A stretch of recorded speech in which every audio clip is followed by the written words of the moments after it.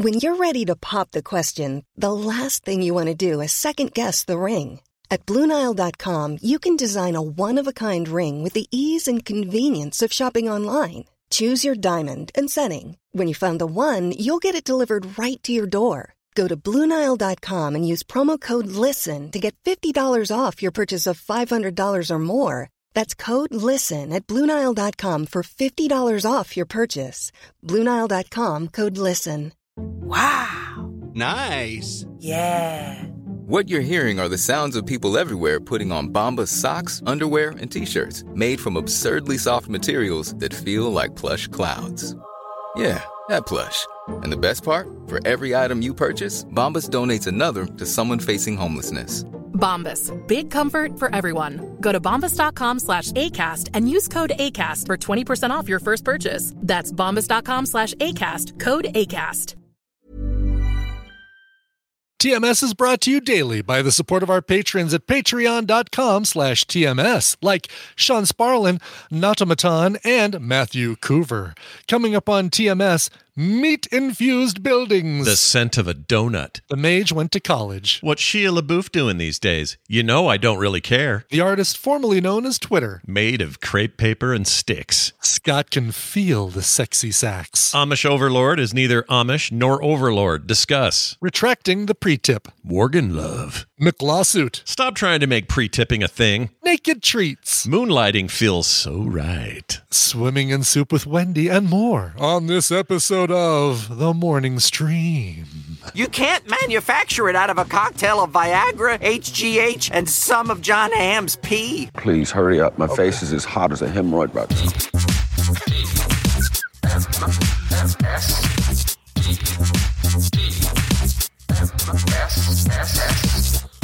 The Morning Stream. Good. Real good.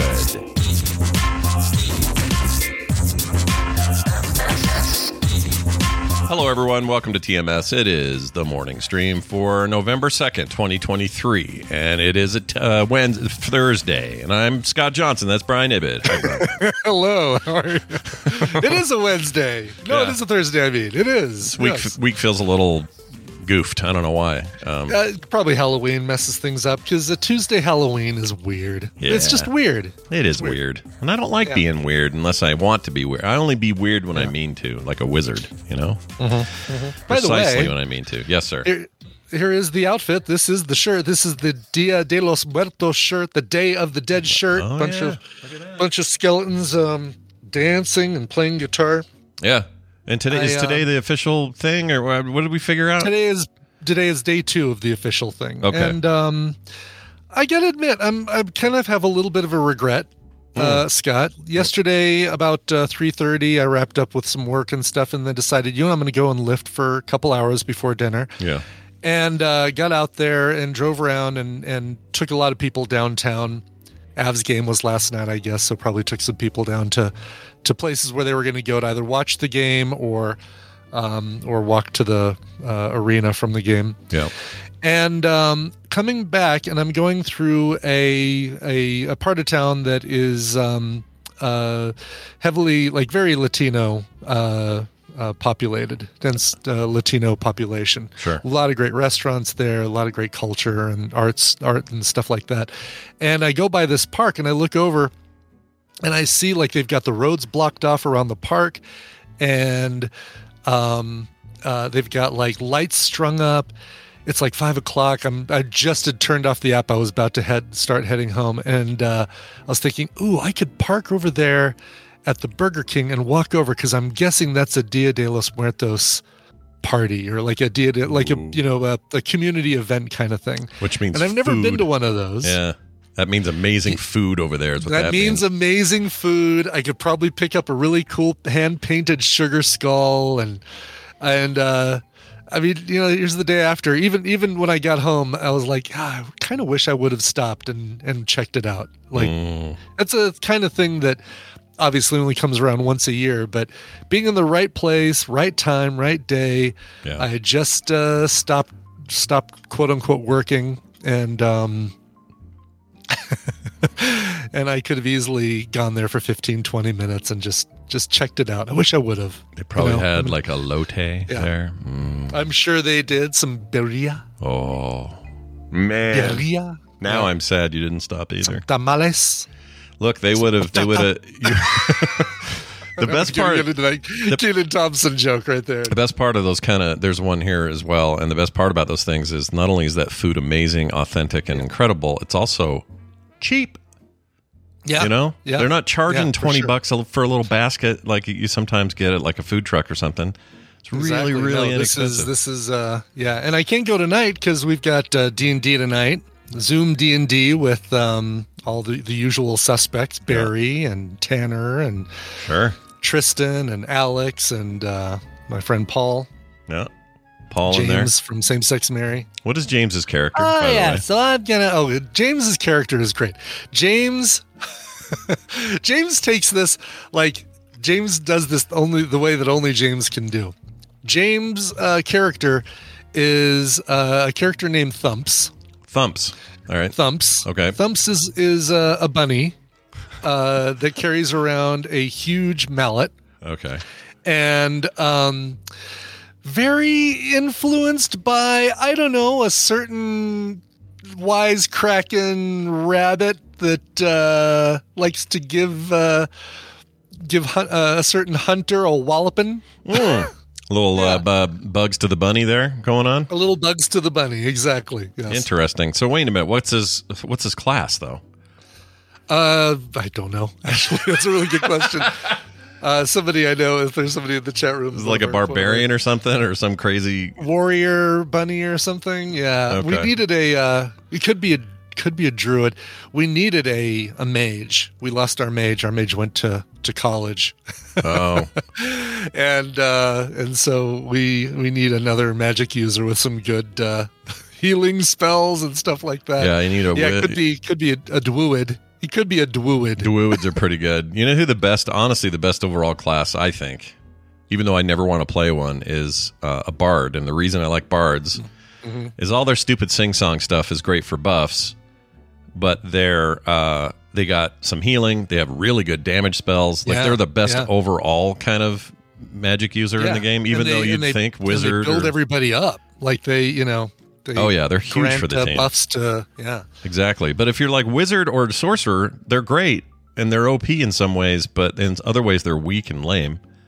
So that's what you need. You need a bunny with some singing skills and see, that's the thing is you gotta really, if you're going to be a bard in a group like in a D&D group, you got to be prepared that you are going to have to sing. You cannot say, all right, my bard sings a few bars of a song and grants so-and-so divine inspiration or something like that. Sure. No, you have to basically be like, I'm gonna give you divine inspiration.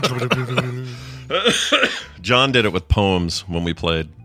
Oh, really? Yeah, so cool. He would do, I guess I did too. My sorcerer stuff I would do on the spot, made up limericks. Of course you would. That were some rap, right? Yeah, super dumb.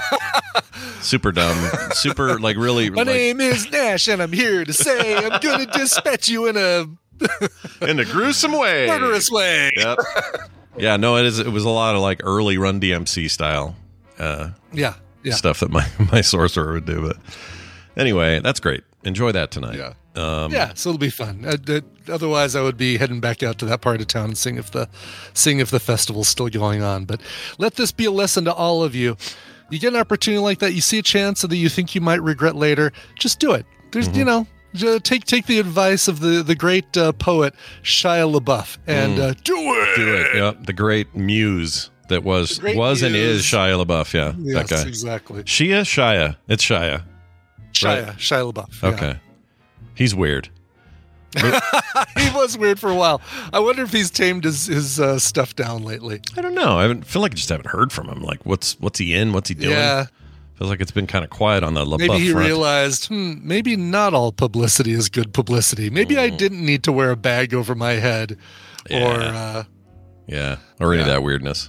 Also, didn't he do something gnarly? Like, wasn't he did he? Was he in the Me Too thing or something? I don't know. He did something. I don't remember what it was. Maybe he was just a dick or something. I don't remember what it was. Whatever. Hollywood, man. They're all weird. plagiarism accusations, abuse allegations. Oh, plagiarism and abuse. Plagiarism and abuse, and a casting dispute for Don't Worry, Darling. Was he? Oh, he was replaced by Harry Styles. Oh, that was him in that? Or was it supposed to be him in that? I was supposed to be him in that, yeah. Did you ever see that? I did, yeah. How was that? I don't remember. Do you recommend it, or I don't remember? I did recommend it. I did recommend it, although it's good. It's kind of Stepford Wives-y, and it's a, you know how the neighborhood in Edward Scissorhands is super like everything is its own pastel, but all in the same palette of pastel, and everybody does their same thing. Their hedges are all kept the same way and that sort of thing.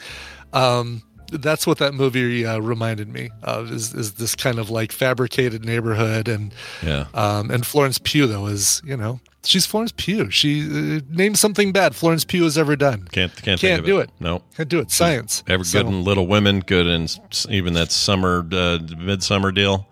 Good in everything. Yeah. That's her job, is to be good in things. And gosh dang, is she good?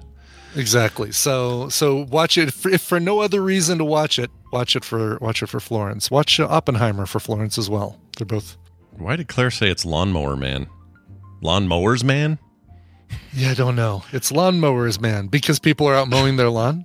I don't know. I don't know what's going on. Claire, put the gin down. It's Lawnmowers Man. Lawnmowers Man. God damn it. Stupid. All right, we are going to do a full show today, and later, Lady Wendy will be here.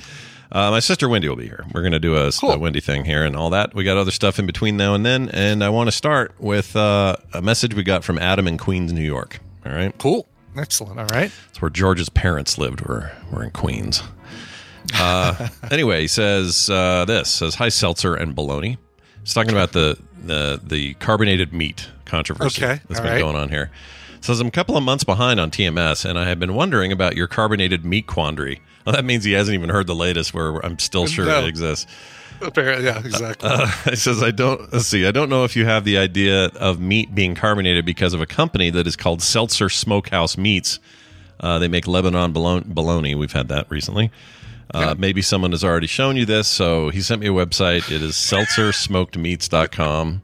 This is what started the controversy. This is what made you think that there was carbonated meat. Was the name?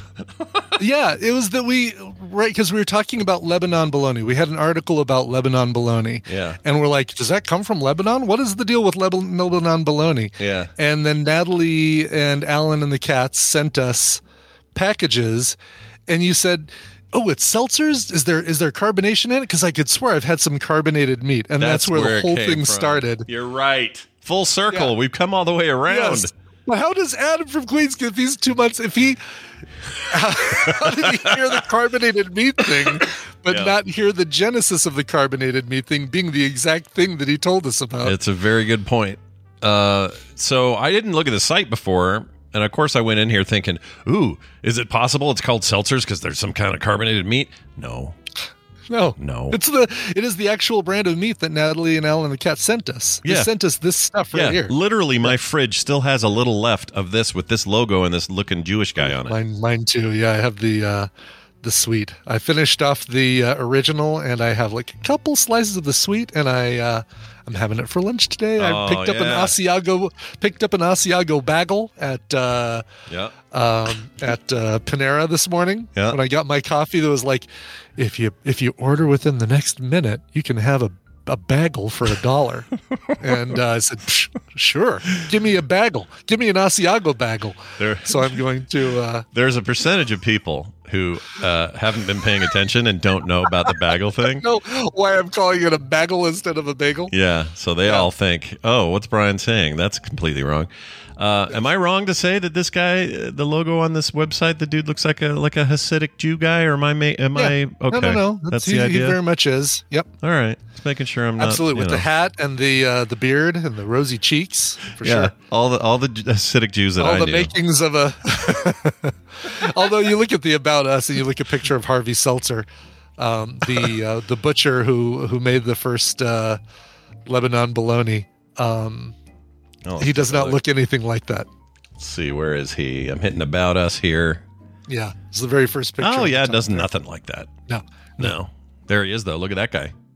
1902? Damn, dude. Resourceful Pennsylvania Germans incorporated old world butchering, curing, and sausage making skills into life.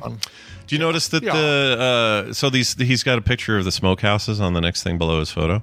Mm-hmm. Yeah. I can smell those buildings. Me too, yeah. Look at them. They just are so good. I bet you Lebanon, Pennsylvania smells amazing. Oh, I'll bet it does. Like, forget about seltzer-infused meat. How about meat-infused buildings? You know? Look at that.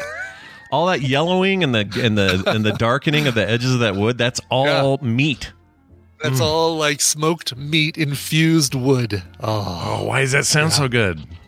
That shouldn't sound so good. It just does. Oh, it does sound good. Anyway, thank you for that, Adam in Queens, New York. For sadly no closer to the riddle getting solved necessarily. I mean, the riddle being solved is just I'm out of my mind and never had this meat, but I still like the process of you guys helping me solve it. That is my synopsis. Yeah, you know what? It's a safe bet. You're making a very safe bet. You might have eaten some spoiled meat and thought it was seltzer because of the way it made your tongue feel. That's entirely possible, too. I'm open to these possibilities. I just like when our listeners keep adding to the pile of evidence of either for or against. This is fun. It's a good time. Sure. So keep it up if you have any more thoughts about the meat being. And we got tons of them going. Hey, people soak their meat and marinate their meat in soda all the time, like in. Oh yeah, Dr. Pepper. Like doing a Dr. Pepper chicken where you put the chicken basically on a can of Dr. Pepper and put it on the grill and let it bubble inside. Yeah, and it's really good. It's fantastic. Yeah. But that is not the thing I'm talking about. Even though I guess that's an infusing of sorts. It's not carbonated though when you eat it. No. That's all lost. So it's something else. I'm not giving up yet. But if there was money on the table and we were at a betting parlor, Brian's money would be on. Scott thought he ate it but never did. Yeah, it'd be right there, firmly betting on. Maybe not. It might be the smart money, honestly. Yeah.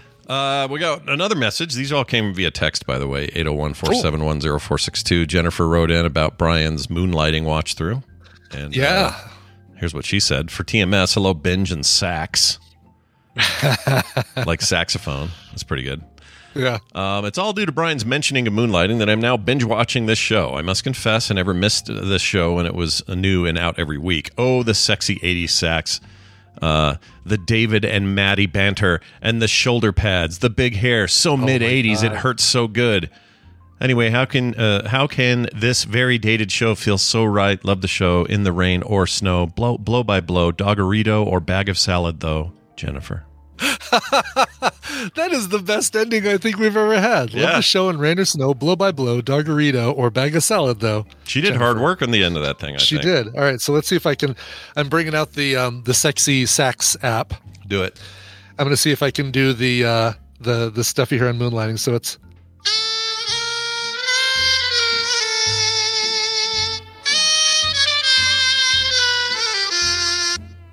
Almost. Pretty almost good. There. It's pretty good.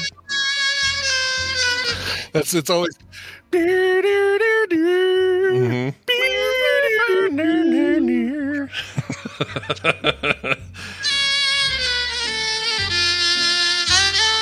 That's pretty close, dude.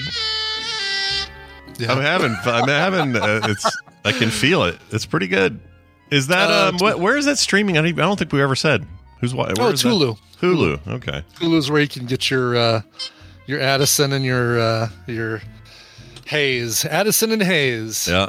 There's some stuff that just does not age well either. There's there's an episode where David actually starts defending a guy who may have hit his wife.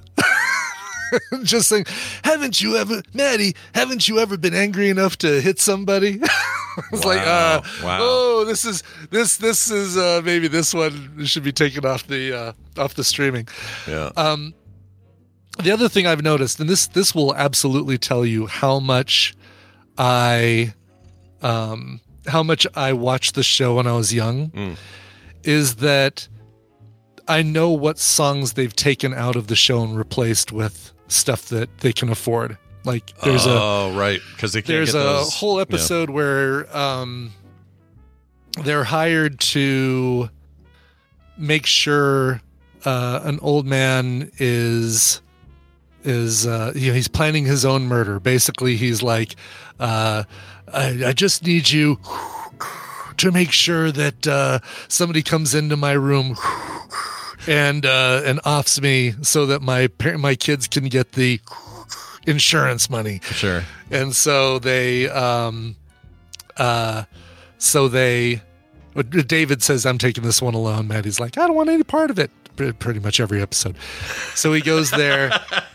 He was going to try and stop the guy from having somebody kill him, but he got there a little early and the guy was already dead, but David didn't know it. And so it looked like David unplugged this guy's oxygen respirator, even though the guy was already dead. Yeah. But David doesn't know that. And so he decides he's going to go underground. But throughout that whole thing where he's driving to the hospice and stuff like that, in the original, it's Sympathy for the Devil by the Rolling Stones. And it's awesome because like he's driving, there's no words in that whole section, like no dialogue. He's driving, you hear that song, then he turns off the radio and he's thinking, and then he stops the car and then he turns it back on and the song is still going. And then they end with him kind of running out the door, and you get one more Mick Jagger, or wah-hoo-hoo, something like that, something from the song. Yeah. And it was so good. And I start watching this episode, I'm like, they replaced it with some blues song that they could cheaply buy the rights to. And it just drives me nuts that they did that. This is the rumor why, not rumor, this is the reason why Northern Exposure never gets streamed. Oh yeah, Northern Exposure, WKRP. Yeah, they all do it. I don't know, like in the case of like WKRP might actually be streaming, but they've done that thing where they swap it all out. And I think the Northern Exposure people just were like, we're not doing that because there's so much music all the time. Yeah, which and sucks, man. I mean, you've got a character who works in a radio station, and the music was a part of the show, is another character of the show. I agree. And let us have our music is all we're saying. Yep, and Benjamin06 says the DVDs have the original audio, and I say yes they do, and that's why I'm not going to give up my DVDs of the show, no matter, even if it's on streaming. That episode, for no other reason than that episode, needs to have Sympathy for the Devil playing in the background. Yeah, and I get why they do this. They want royalties forever, right? So if you're not airing the show, you're not paying royalties. So it's a way to save money if you can't afford it, because your show's old and not a lot of people watch it or whatever. But I think the contract should be, we paid for your music to be on our show when it aired in the 90s or 80s. Yeah. It played, it's in there, it's part of it now, just like everything else is part of it now. Mm-hmm. So it's in there, and it's in there for good, and sorry, it's just going to be in there. That's how it should be. But there was they did not have any foresight. There was no way they could have said, by the way, thank you for licensing Sympathy for the Devil for us. In 40 years, there's going to be a thing called streaming where people will be able to watch this episode as much as they want, anytime they want, day or night. They don't have to buy the DVD. They don't have to buy anything. That's a good point. And very different world than they imagined back then when they did these things. Exactly. They thought, even back then, they probably just thought home video. People are going to have to buy cassettes, and then DVDs came out, but it's still kind of the same thing. Cool. We bought the license for the DVDs as well. Stoic Squirrel says they had syndication. That's true, but I think it wasn't any, because syndication was still aired television, so you had to tune in when it was on. It was non-interactive, so you couldn't choose what they aired. They aired it. It's the same thing with podcasting. It's why my license for playing music, playing cover songs, is cheaper than a service like Spotify, where you say, I want to hear this song right now. Mm-hmm. that costs more because that's an interactive license. I pay for a non-interactive license because as a listener, you only get to hear what I want to play. Right. You don't get to hear what you want. You get to hear what I want you to hear. Yeah. And it gets even more, if you really want to get in the weeds on it, though, it's funny because let's say somebody hears an episode of Coverville and they loved it. So their favorite episode of Coverville. They now have the ability at any whim they want, fire it up on their phone or their iPod and play it over and over and over and over and over anytime they want. Go to the middle, play that song again. Like, in a weird way, it can go forever. The way we do stuff now, it just doesn't match the way these deals were made. It just doesn't. Yeah. So there has to be better deals. I don't know what they are and who they benefit more, but it's funky. It's funky. Anyway, thank you for that. It's good to hear from you, Jennifer, and glad one more person is now watching Moonlighting. Because that's the goal, really, is to slowly chip away at the audience until they're all watching it, right? That's the goal. Yeah, I don't know, though. I think watch at your own risk. It feels dated. The breaking the fourth wall stuff was revolutionary at the time. Nobody was interrupting their Al Jarreau theme song to do some sort of skit about not winning an Emmy. But at the time, it was brilliant because you're watching the show and all of a sudden it's like they interrupt and say, "I'm David Addison. I'm Maddie Hayes, and we suck because we didn't win an Emmy. Screw you, voting board. All right, back to our show." Yeah. It ought to be. You know what? Maybe it needs to scale. It's like... you use the Rolling Stones as an example. Mm-hmm. Mick Jagger and crew are not short on cash. They're fine. They're not. They're not hurting. Yeah. They're forever done. They're good. They're way good. So if you're at that level, maybe we should quit being so picky about that level. Maybe at the lower level where you get some hot new indie artist who comes out of nowhere and gets a track on Breaking Bad one week. Mm-hmm. That would make sense to make sure they're compensated because, again, they're at this level. So have that scale change based on, I don't know what their tax bracket or based something. On your own market value. Like, so Mick Jagger's market value determines how much he gets in royalties from the playing of Sympathy for the Devil. Yeah.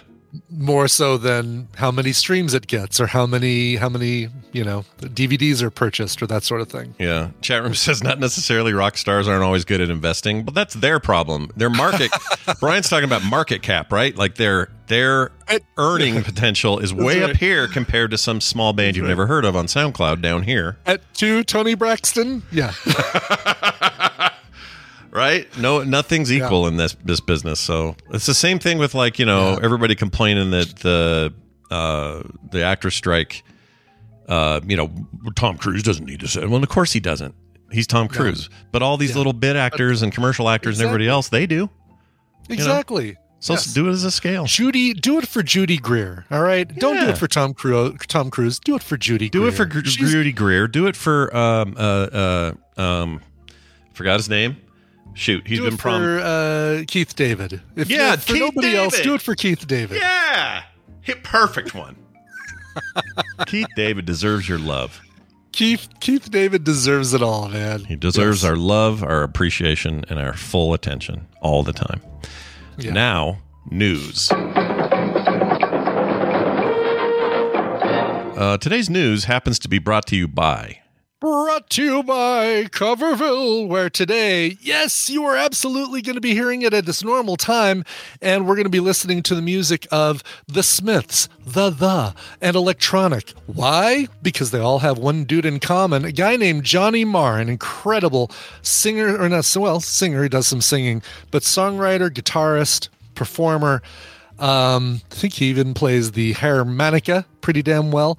Anyway, Johnny Marr turned 60 on Halloween, and so let's do a Johnny Marr cover story. Interesting. I didn't know he was involved in so many bands. I thought it was just the Smiths. No. The Smiths was the big one, but the and Electronic. So basically, he got together with Bernard Sumner from New Order and formed Electronic, and I think even Neil from Pet Shop Boys was involved with that too, right? So you had the three of them doing this whole side project that wasn't New Order, wasn't Pet Shop Boys, and it's really good stuff. I'll bet. Good stuff. That's a good combo of people in there. Yeah, so that's coming up today at noon, twitch.tv/Coverville. Watch me play a little Marvel Snap. We got 1 week left in the current thing, and I think I'm at 88 in the current season. I'm at 88. I'm going to see if I can break into 90 today during the show. Do you think Blizzard's going to soft launch or full launch the Warcraft? What's it called? The new Warcraft Rumble. Rumble that happening this weekend? Do you think? It's happening this weekend. Oh, it is absolutely. Yeah, it's already been announced that it's happening this weekend. I think tomorrow morning you should be able to, if not tonight, tomorrow morning you should be able to download and play Warcraft Rumble. So they'll probably do a big whoop on stage about it. Well, 100%. Yeah. Yes. I'm just curious. Let me just see if it's. I looked yesterday to see. I resisted the urge to fire up my Philippines account. Yeah. And everyone resists that urge. Eventually we cave. We all cave to the Filipino. We all cave to the Philippines iTunes account. Yeah. Nope. Still expected November 3rd. So tomorrow. Okay. Warcraft Rumble playing on your. It's basically what's the game? Clash Royale. Battle. Yeah. Clash Royale. Clash Royale with Warcraft characters. Yeah, which is fun. That I can 3D print. And yeah, and they look rad. Do you have one there? That's right. I actually have one for you. Do you want to grab it? You can grab it if you want. Give me a sec. All right. Brian's putting his head down to go throw, not throw up, throw in. Throw in! I can't think of a better way of saying that. While he's playing Snap tomorrow, I'll be playing. I don't know if I'm streaming it or not. Maybe I will stream some of this. No, I'll stream it today. That's what I'll do. Well, we'll talk about it later. I think I showed off the Harpies last time. Yeah. So this is the one I printed for Scott. It is the hunter and the bear, dude. The mountain. What they call the Mountaineer? Is that what they call him? Mountaineer. Yeah. Yep. He's on a pillbox because I'm going to prime him. I was even thinking I might paint him for you. I thought you were going to send a bunch of OxyContin in there and, give me all my opioids. Like. Yeah. I can listen. Send you enough of those, you can see your own Mountaineer. And then also have this Worgen is just so damn cool. Oh, the Worgen is so rad. Worgens don't get enough love anyway. They really don't. So Brian has given the Worgen some love. The Worgen needed some love. So, yeah. Anyway, that's if you don't have a 3D printer, guess what? You know a guy. You know a guy who does, and you can always reach out to him and talk about how much it would cost for me to print you one of these and ship it out to you. That's right. Anyway, check it out. Warcraft Rumble launching tomorrow from Blizzard. Nice. Blistervision. Blistervision. Blistervision. Blistervision. That's happening tomorrow. And don't forget, me and the core guys are going to do a live streamathon thing with the opening ceremonies, which will be happening at 11 a.m. Pacific, 12 p.m. noon here. Very weird that it's 2 hours later than it's ever been. I don't know why they're doing that, but we'll find out tomorrow. I got a feeling BlizzCon's very different and people don't know it yet. I just have this feeling. Yeah. And we have people, including Randy, who said it out loud. But Randy has said out loud before, it's going to be a very different BlizzCon. So what that means, we'll have to see. But I can't wait to see what it does morph into, and if it'll ever morph back into something closer to what it was without all of the, I don't know, rapey business. That'd be great. Less rapey business, please. Yeah, less rapey business, please. Yeah, I'd like that team, that particular department at the company to be shut down. No more rapey department, please. Yes, exactly. Shut down that department, please. ASAP. Let's get into this news. We have an Amish overlord sent us something. Okay. And he is an actual member of our community, not a guy who's in charge of a lot of Amish people. Okay. I don't know what an actual Amish leader is called. What do they call them? Oh, I don't know. That's a good. The father? The elder? The elder, 4:30 time for milking guy, whoever that is. That's right. Whoever's in charge of getting people. Yeah, book. Now it reminds me of those monsters again. Book. Yep. Anyway, an Atlanta woman. This is a story he sent over on Discord. And you can always submit these in the Discord. There's a whole forum for this, for just submitting news stories if you guys want to hear them on the show. And we're happy to vet them and then air them here. An Atlanta woman receives $3 million over severe coffee burns after settling a Dunkin' lawsuit. So you remember the McDonald's one years ago? The McDonald's one. Yeah, the hot apple pie. Well, no, I guess it was the coffee lawsuit with the woman who got one in the drive-thru. The lid wasn't on completely, and she got some bad burns from that. Yeah, she got bank. And she kind of deserved her it. lawyer got banged. Well, that's true. There's a whole story with that, right? There's a whole thing. Exactly. Yes. What's that? There's a documentary about this. There is. Mick Lawsuit or something. Mick Lawsuit. I don't think that's it, but I love it. I don't think that's it. Let's see. I want to find it.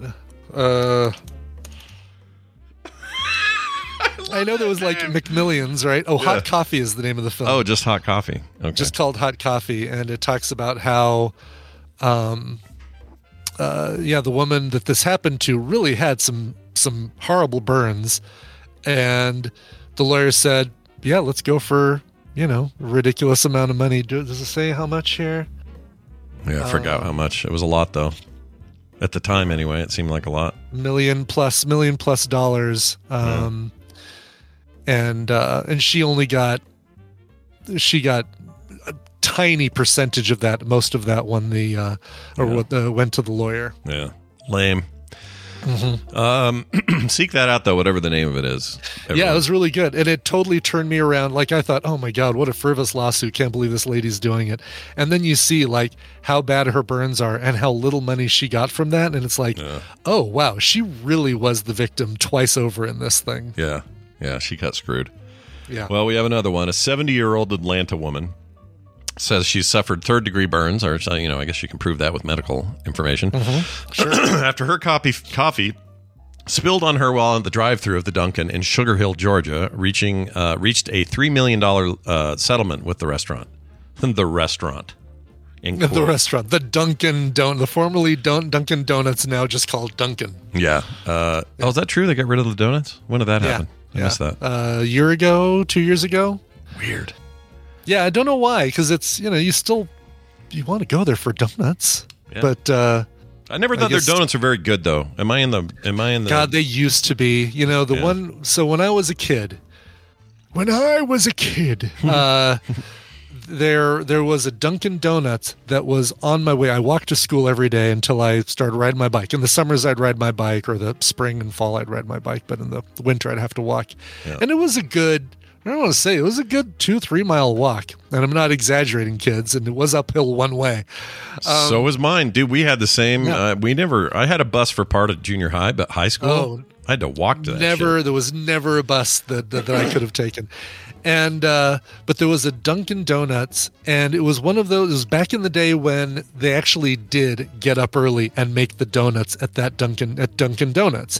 And now they make them in a central hub, and they ship it out to all of the different Dunkins. Yeah, and they are not as good. Yeah. They're more of a chain now. That's just how it is. Exactly. If you got a Lamar's, go to Lamar's. Lamar's is the jam. I haven't heard of Lamar's.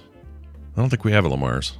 Oh man, Lamar's Donuts is that one of those? We started it here in Portland, and I don't know. Let me see where Lamar's came from. Lamars.com.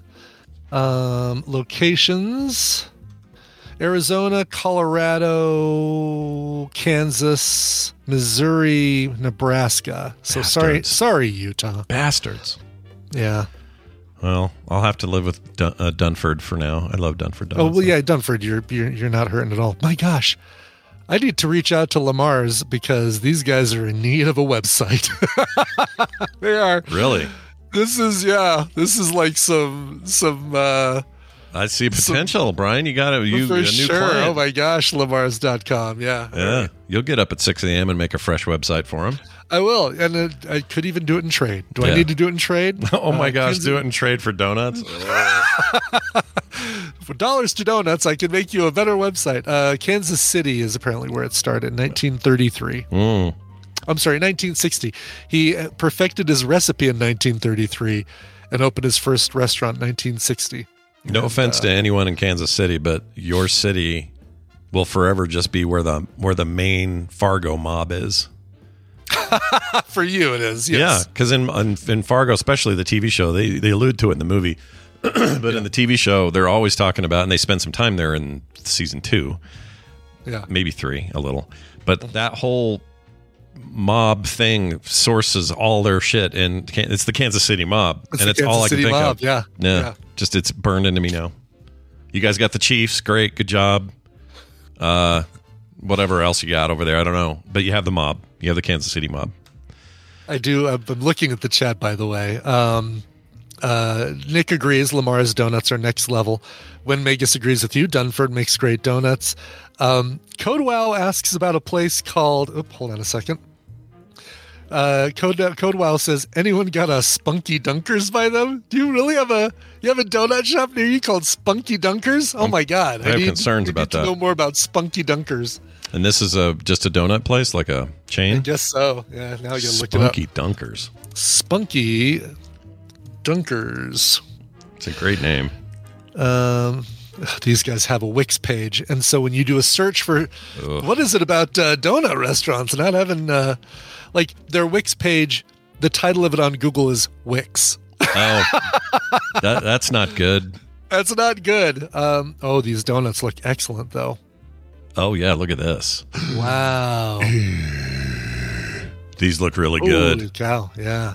Locations. Looks like just Palatine, Illinois. So they should pay the lower tier for Wix and get rid of the get rid of the fact that it says Wix. Yeah. Because Wix sites look fine if you pay the base tier. Yeah, the site looks really good actually. Yeah, it's all right. They do decent work over there. But Spunky Donuts only, Spunky Dunkers Donuts only in Palatine, Emperor Palatine, Illinois. Emperor Palatine. You could probably call it. You'd probably just say, "Oh, you want to go to Spunky's?" That's probably what people say, right? Probably. Oh, Palatine. Is it Palatine? Okay. Palatine. Wow. Illinois. All right. I had no idea. Well, that's really close to the word Palestine. If we talk about that, we'll get in trouble. We can't talk about Palestine. Oh, gosh. Nobody should. I feel like there's, all you got to do. I mean, me even saying the P word will probably get emails. Yeah, you're going to get emails now because you just brought up Palestine. Yeah, nobody bring up, or Palatine, sure. Well, anyway, she got $3 million. Well done. Oh, her medical bills are over $200,000. Jeez Louise. Yeah. She can't go out in the sun. You get that coffee up over like 200, 300 degrees. Like I have to, when I make coffee, the temperature I set my water at is 200 degrees. That gets on you. That's no joke, man. Yeah, it's serious. That'll blister you. The bigger question is like, did they dump it? Did they floppily hand it to her? Did she? The lid was not on correctly. Okay. So, okay. Yeah. Do you think that kid still works at Dunkin'? Probably not. Probably not there anymore, is my thinking. Oh, yeah, I'll bet you no. Maybe it's a future movie, a heartfelt movie where this kid visits the victim of his bad lid every Tuesday. And they become friends. Friends, and she has great advice. She's played by the now deceased Jessica Tandy, and he's played by who would be perfect for that role? Who played Robin. Chris O'Donnell, a really young Chris O'Donnell visits her every Tuesday, and they have these great discussions and learns all about her life. Scent of a donut is what they could call it. Driving Miss Donut. Driving Miss Donut. Perfect. DoorDash, more food news. Cool. DoorDash now warns you. They give you, and I saw this on my app. They warn you that your food might get cold if you don't tip. Seriously, for real. This is for real. So is like a mafia. Hey, your food might get cold if you don't give us a little bit of a tip, if you know what I mean. It's very, very Tony Soprano protection money. Has a vibe to it. DoorDash has added a pop-up in its app this week, warning customers that ordering with no tip will take longer to get delivered, and therefore your food might get cold. Upon seeing the prompt in a since-deleted tweet on X, formerly Twitter. How long do we have to do that? How long do we have to keep talking about X and it being formerly Twitter? Yeah, people know. I hate all that so much. Anyway, The Verge confirmed that if you enter $0 in the tip amount in the DoorDash app while placing the order, an alert appears below the warning prompting you to add a tip or not. You can still continue with that one. Here's what the actual message says. Quote, orders with no tip might take longer to get delivered. Are you sure you want to continue? Dashers can pick up and choose which orders they want to do. Orders that take longer to be accepted by Dashers tend to result in slower delivery. Yeah. All right, couple issues here. Number one, where I come from, you get a tip after the service you provide. And if the service you provide is good, is exemplary, or even adequate. Like if you do the thing that I'm paying you to do, then you get a tip. If you go above and beyond, you get a bigger tip. You should not have to assign the tip before they provide the service, because what's the incentive? It's like, great, I got a tip. I'm still going to pull over and scratch my butt and maybe complete today's Wordle, and then I'll get you your food. Yeah. It's like, no, you get the tip when you do the service. When I drive for rideshare, they don't issue the tip before the ride. It's until it's done. Yeah. You know what? Brian and I, turns out we agree on a vast array of things. We may disagree on a few things, but this one, I've never agreed with you more in my entire life. This is broken. You don't say, you better pre-tip or else it'll be here late. Freaking F off, dude. Like, and there's no guarantee it won't be late anyway. So what are you saying if I do tip? Let's say I tip him $5 and it's still late and cold? Yeah. Yeah. Zero recourse. Can you retract that tip afterwards if they don't provide good service? Yeah, this is some bullshit. Yeah, this whole system is broken if you have to tip, and if they can decide if they're going to get your food to you on time based on whether or not you give them a tip. Tip is extra. Yeah. If anything, this exposes a problem with the service in general, which is drivers are being willy-nilly nonchalant about what they're doing. Right. Well, then I don't want to support your freaking weird business then. Exactly. Guess what, DoorDash? I'll bet if you don't require the person placing the order to do a tip beforehand, I'll bet your drivers will ensure better service because it helps guarantee a tip, or not guarantee, but it helps influence the recipient on giving them a tip. Yeah. I bet you money they didn't think it through. Somebody somewhere's today going, oh no, we didn't think of all the possibilities. But yeah, this just kind of made me mad. So F off. Like I'm all for tipping. Like you said, you tip when people do. I will tip every time. Like, you do the thing that I'm paying you to do, and I will still tip you because you're getting a lower wage because your wage is based on the combination of payment from the company and tips. Yeah, just like if you went to a restaurant, you wouldn't expect I'll have the hamburger and fries and then maybe a Diet Coke. Yeah. Here's $5 to make sure you bring it out to me before it gets cold. Yeah, it doesn't make any other scenario. It makes no sense. So I guess I've given up on the idea that we're ever going to not have tip culture in this country. You go to France, you go to different parts of the world, and they're like, please do not give us tips. They get paid a living wage. They don't do tips. Tips are dumb over there, and I respect them for that. Can we convert to that? Probably not, because we're weird. We still do inches and miles, all right? We're weird. Mm-hmm. So I've accepted that. But here's what I won't do. I won't change the fundamental structure, point, and DNA of what tipping is. Mm-hmm. And that's what this is. Yeah, that's exactly what it is. It's not a tip. You're basically bribing, is what you're saying. It's a bribe. Hey, DoorDash, I'm bribing you to have somebody please deliver my food before it gets cold. It even sounds like a bribe, like a threat. Yes, exactly. Maybe call it that if you'd like, DoorDash. Change the app. Maybe that's what you should do. Just change the app to say, bribe your driver to get your food. Yeah, and Uber Eats and all you other people, you have an opportunity here. Yeah. Right? I don't know what your pop-up should be, but it should be, we only have you tip after you've had the experience or something. Do that. Right, exactly. And lean into it. You do that and people be like, oh, I like this service a lot better. And yeah. More like cash. Don't dash. Don't dash. DDD. Diners, drive-ins, and dives. Triple D. It's off the chain.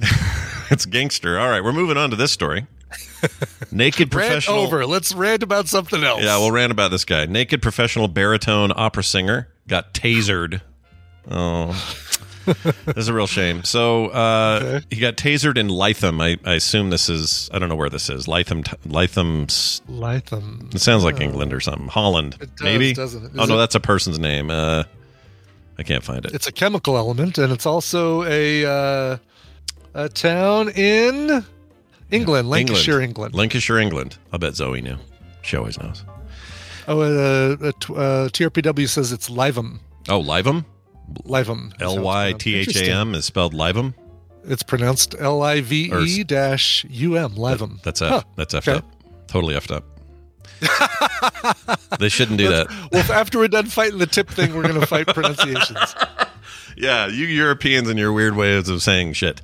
Professional opera singer Mark Holland armed himself with a bow and arrow and went on a totally terrifying rampage at the Belmar Nursing Home in Stanley Road off Clifton Drive on Monday, on the afternoon of Monday, the 2nd October.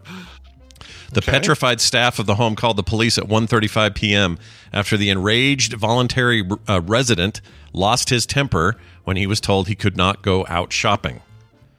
So he is I guess he's a singer, but he's in a rest home? Like so far, all they've talked about is that he's an opera singer with a bow and arrow, went on a rampage at the nursing home because they told him he couldn't go shopping, and he wrecked the place. But I see no nakedness yet. Yeah, there's nothing here about naked. Oh, here it is. Prosecutor Pam Smith told the court that an enraged Holland appeared naked from his room whilst singing and making threats to staff. That probably should be threats. But it's spelled treat. Like it's spelled treats. Yeah, they meant threats, I think. Look, I'm naked. I'm making you a treat.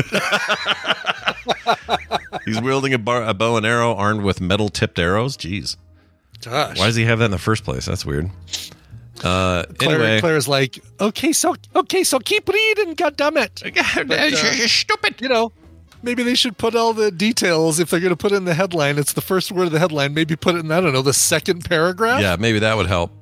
Yeah. Let's see. Following 3 taser hits, the enraged but stunned opera singer retreated back to his room.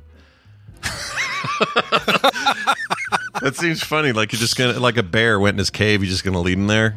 You're good. Did he retreat or did he rethreat? Oh, he may have rethreaded. Everything should be swapped. Oh no! Looks like YouTube froze for some people. Oh, that ain't good. Let's see what's going on there. Let's see. It says I'm good here. Twitch people, how are you doing over there in Twitch? Let's see here. Everything's showing good on my end.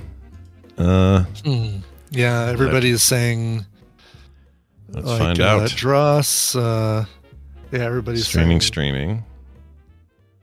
If you tip us, we'll make the stream come back. Yeah, I'm Patreon. Try a refresh, everyone, because I'm looking at the stream right now and it's running. I'm looking at it on YouTube, Twitch as well. Lucky Phil says YouTube broke, but Claire, everybody on Twitch is saying stream is good, seems good. Okay, we're all fine here, so it looks like it might just be. Yeah, Amish Overlord says YouTube stream down. That's weird because it's totally up for me. Like on YouTube. I'm on the YouTube page right now. It's just playing. It's my face looking at this camera going, what's going on? Well, anyway, we'll deal with it. That should clear over time. Okay, moving on to our final. No, we're going to take a break. That's what we're going to do. We're taking a break. We're going to go right to the break. Let's go to the We're going to go to a break. We're going to see my sister Wendy after this break. She's going to come in here and talk about an email we got. Before all of that, a song break. Brian brought one. Let's hear it. What are we doing? Yeah, here's a band called Bristol to Memory. They're another British band, I believe. Let me make sure. Bristol to, because I didn't have this pulled up. I really should have had it up. No, not British. How about that? Orange County, California. Home of BlizzCon this weekend. Sure. This is their brand new single off their upcoming full-length album, which is called Hello Anxious. Comes out early 2024. These guys are terrific. You've heard them on Bally Sports, NBC, MTV, the Oxygen Network, Fox, and more. They've been slugging down the emo punk trenches for more than a decade. This is the song Watch Out. All right, we're going to take that break. And we'll see Wendy on the other side. You guys know you will. All right? Yeah. So get ready for that. We'll be right back in a sec.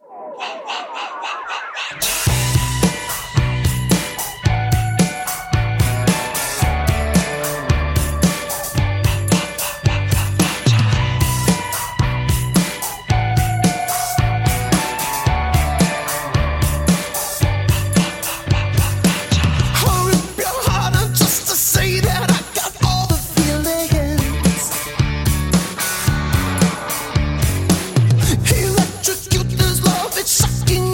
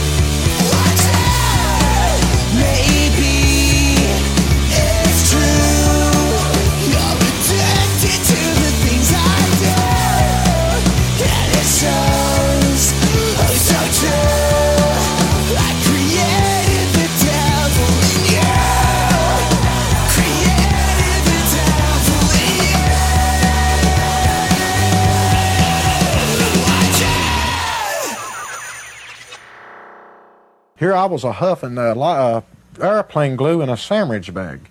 You know, just all I could of breathing it on into my lungs and getting high. And then I'd take me a hit of that gas. And lighter fluid, you know, I'd sniff hit by the cans. I'd go around, man, with a sock in my hand like that, you know, soak it down, and I wanted all that good stuff I could get in there. My leg is fine. My stomach hurts.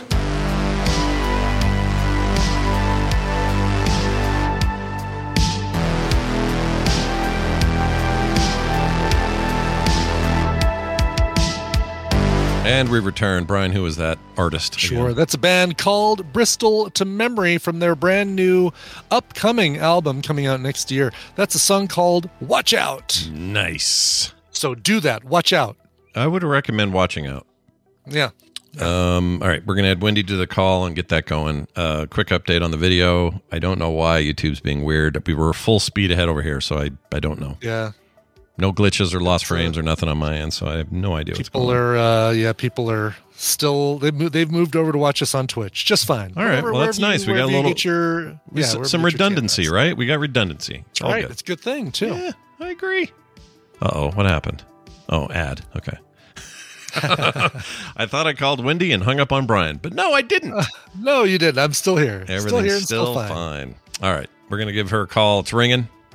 As Daryl used to say, we got the rings of ringage, but not the rings of speakage. Oh, usually it takes one extra ring for her to get in, and I don't know why that is. It's something with her setup. Oh, no, she's hanging up, which probably means she needs a minute. Let's see. Oh, gotcha. Yeah, she's she's basically trying to tell you, quit calling. I'm doing something. This is coming in at the wrong time. Let's see if she's texted me. Oh, no, she's right there. Hi, hello. Sorry. Oh, no, yes. You're fine. You're all good. Here, I'm going to play this. I'll explain the situation to Wendy. Don't worry. Don't worry. Well, we were worried that you had maybe a call or something, so we were going to be patient. Yeah. No, I'm good. Yeah, you're here now, though. Woohoo! I am. How was Halloween at the Dunford home? Halloween was good. Yeah. It snowed like 3 inches the night before. That's fun. It was a bit of a snowy... it's melting now, which is fun. But yeah, it was good. Yeah. A lot of candy. I have a friend who lives out there now named Steve, and he said that it was as cold as he's ever been during those few inches. Is he new to this part of the world? Oh, yes. He's from, I want to say... well then, honey, it's not even starting. I think he's from Orange... I think he's from Orange County, California, which never snows. Oh, bless his heart. Yeah, bless his heart. So that's my Southernism. So Abe's one of his buddies at college is from Texas, and it started snowing at like 10 at night. Yeah. And I get a text from Abe at 11. He's like, I've been outside with Nico. He's been rolling in the snow. Well, it is so cool when you do not, you've never been around it, but they're all so cold. And I'm like, you guys, this is above freezing. It's like 33. Yeah, that's anyway, not even that bad. It's not even that bad here. Poor Steve. Yeah. Like we were this morning 22 or something. It's pretty cold. Yeah, you guys are, there's like a cold snap going everywhere. But we also have a little bit of a year over there. It is weird, but we also had a rib snap with Mom. I guess you heard about this. Yes. Yeah, I was just talking to her. She says that I asked her, I said, have you not called the doctor or anything? Or is John saying don't? And she wrote back while we were on the show. She said, we called the doctor, but they said because it's a rib injury, they just need to let it heal on its own. So she just has to chill. Yeah. We'll see how that goes. That sounds I get freaked out about ribs. Like, what if one's in my lungs? Yeah, exactly. There's a couple poke-ins. When you break a rib, there's a couple poke-ins that can poke into your most sensitive bits. Yeah. Yeah. Why don't you check? That's always alarming. Why don't you check? Yeah, I don't know why they don't. Well, I know why, because John's weird. But if they should go in and get exercised. They should go in and get X-rayed. Exorcised. What do you think is going on? Yeah, got to get that evil demon out of her while she's there. Do it. But anyway, I'll go see her this weekend and see how things are. I'm sure it'll be fun. Yeah, okay. I'll take her some tacos. You know what she loves? She loves Taco Bell tacos because John will never let her have them, but we bring them every time we see her. Yeah. Yeah. So that's not even food. It's not. It's not. It's barely food. She loves them gross. though. Anyway, let's get to Mom needs to take real steps and talk about her food ideas. Yeah, no thanks. I'm not letting her in. Probably for the best. You know what? When you're 85, you do whatever you want. Gated community right there. Yeah, that's true. When I'm 85, I'm doing I'm not whatever letting the you frick do I real want. steps, Yeah. even if you beg. Here's today's conversation. We're going to have an email. Wendy's an actual therapist. She helps people all the time and comes on Thursdays and helps you with your problems. And we got an email with a specific issue that we're going to read. Wendy, you ready for this? Anything else you want to say before we go? All right, here we go. Hold on a second because I'm not using their name. I don't want to be tempted. Here we go. Hi, Wendy, Scott, and Brian. Wondering if Wendy wants to tackle this issue. I have a difficult time accepting a compliment as truthful. It could be at work, from my spouse, or from anyone, really. I generally feel like they are just saying it to be nice or what should be said to make everyone happy without rocking the boat. I am a white man in my mid-40s, and I grew up in an environment where I feel like negative feedback is not encouraged or maybe even allowed. My mother, grandparents, teachers, etc. always seemed to say how smart I was or compliment most things I did as being one of the best, although in sports, for example, I was definitely not one of the star players. So the fact that I struggled in some areas like sports, I did find in other areas at school, he says in parentheses, yet was told what a good job I did and that I was one of the best has led me to be skeptical of any compliment when I know it wasn't earned, when I know it was earned. Now I'm a business professional in a leadership position with extreme guilt plus stress and anxiety whenever I have a dissenting opinion or when I need to offer constructive criticism to a team member. It seems like I am not a team player if I don't agree with a particular decision is what is best. Or I think as I'm not sure what he meant there, but we get the idea.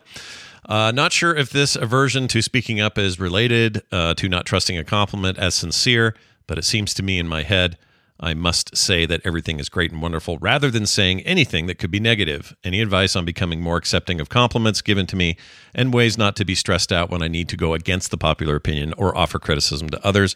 I'm open to follow-up questions if needed. Thanks. An anonymous listener. So interesting one.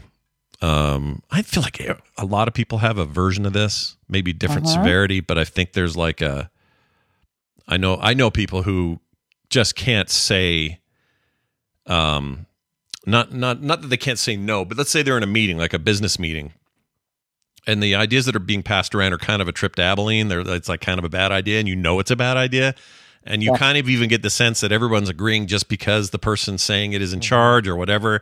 And even if it's an environment where you're encouraged to speak up if you have a dissenting opinion, you just sometimes feel like you can't, you know?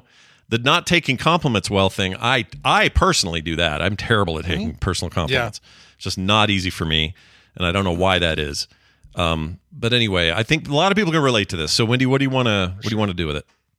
Well, I'm going to have you two, who are both white men in your mid-50s. Thanks for the reminder. Just to tell me real quick a couple things. And I'll use you first, and then, you know, as this listener hopefully is listening, they can ask themselves some of these similar questions, or if anyone who... You can then subtract 10 years and see if the diagnosis changes. If it applies, yeah. Because actually, the different parenting styles of generations, I think would be a really fun meta-analysis of, like, you know, someone who's being gentle parented right now, how will that work for them in terms of compliments when they're in their mid-40s versus someone born in 1975 or 80 or something, right? Okay, so here's my questions for you. When you think about the environment you grew up in, you were around at any kind of stage, probably younger the better, but, you know, it doesn't have to be like, you know, first grade or something. But what was the soup you were swimming in terms of how this worked? So think about your own parents when they were complimented, or maybe it was more explicitly told to you, and not just compliments. So we've got the positive side, but probably the most telling and the most interesting is actually the negative side. So let me just ask that first. How was the negative treated in your homes growing up? How was information relayed? Do you remember things like, well, we don't tell this person this thing because it's not nice? Like, think of the adages that were always used. Like, if you can't say something nice, you say nothing at all. Yeah. You know? So think about that for a minute. What do you guys have from your own experience? Jeez.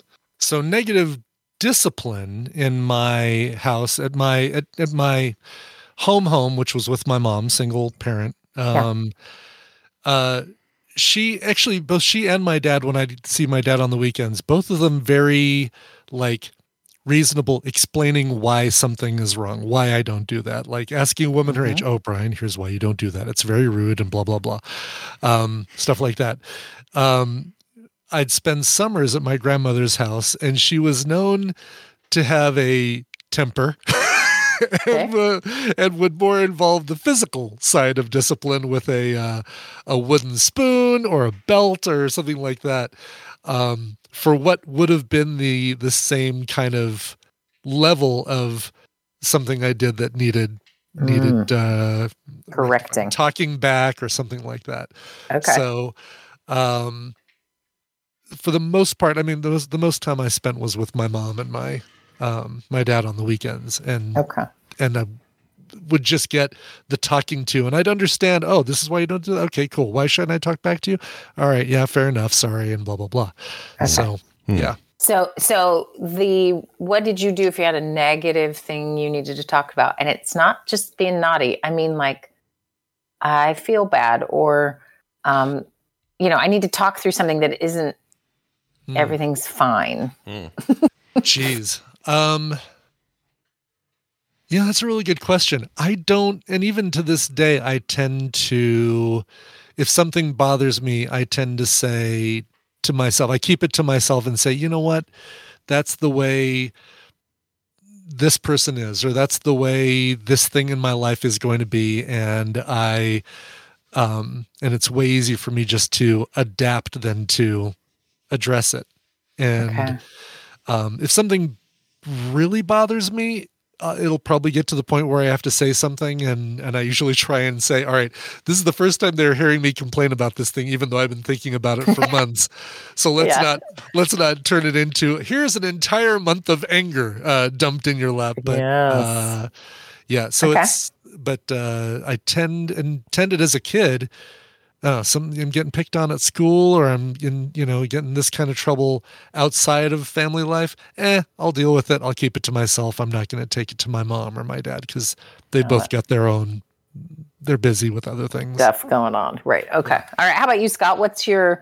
How was negativity handled and modeled to you, or And okay. It could be so family, whatever. You'll probably recognize this, but it felt like our entire life growing up, and I don't know if this changed much given our 6-year gap between our ages, but I always felt like Dad was saying this phrase. He was always saying, "Quit being so negative, Donna," he'd say. And he did it a lot. Okay. Yeah, like I even have audio of this. Like we'd have Christmas, I'd record Christmas on tape or audio tape or something, and I can hear him going, "Oh, quit being so negative, Donna." I'd say it a lot.